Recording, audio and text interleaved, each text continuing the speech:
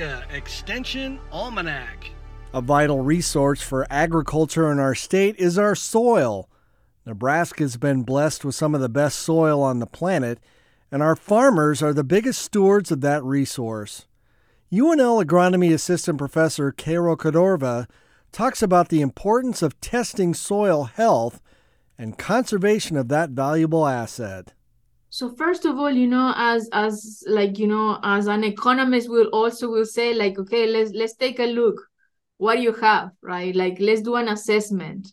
Let's do an assessment to know in where you are at, right? In which level, in which soil health level you are, compared to, for example, to a fence line that was, a soil that has been undisturbed for several decades, or probably if you have a native site next to your field, or a tree line that also has can serve as a control that you could compare. So my cropland with the tree line or with the fence line, and see okay, how much have I probably built organic matter, or how much have I disturbed the soil, what is the structure. So have a sense of what is the level, the soil health status of your field, in order to after that, right, also do an assessment. What are the problems that I'm dealing with?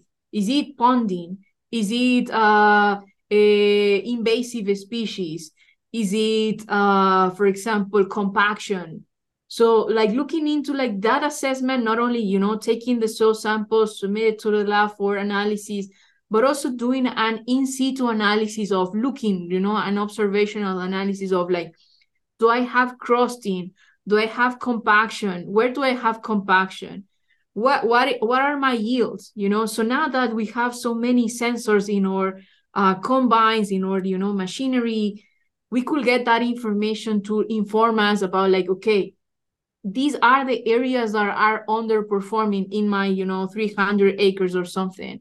With that information, the more information that they gather through lab analysis and through an in situ observational or qualitative assessment, that really lead them into okay, so my issue is, for example, compaction.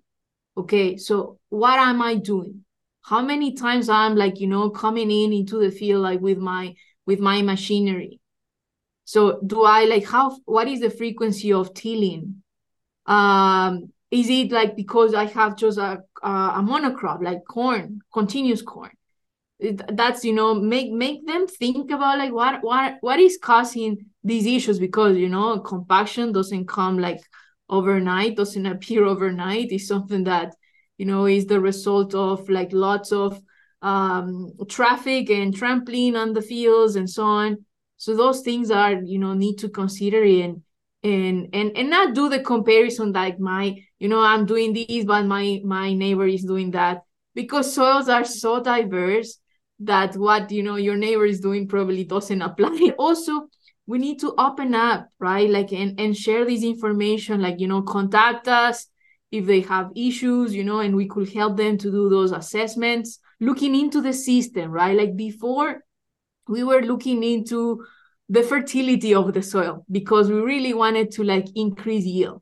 But today, that's not the case. That doesn't apply anymore. The soil is a very complex system that definitely needs to we need to look into the physical, chemical, and biological properties, because all of those three interact to each other and really help to build these healthy soils, healthy plants, healthy animals, and healthy communities. Today's program was a portion taken from a recent Crop Watch podcast offered by Nebraska Extension. To hear the entire interview, go to cropwatch.unl.edu or download from Apple Podcasts. For Nebraska Extension Almanac, I'm Brad Mills. Nebraska Extension Almanac is a production of IANR Media and Nebraska Extension. For more information on how your university is serving Nebraskans, go to extension.unl.edu.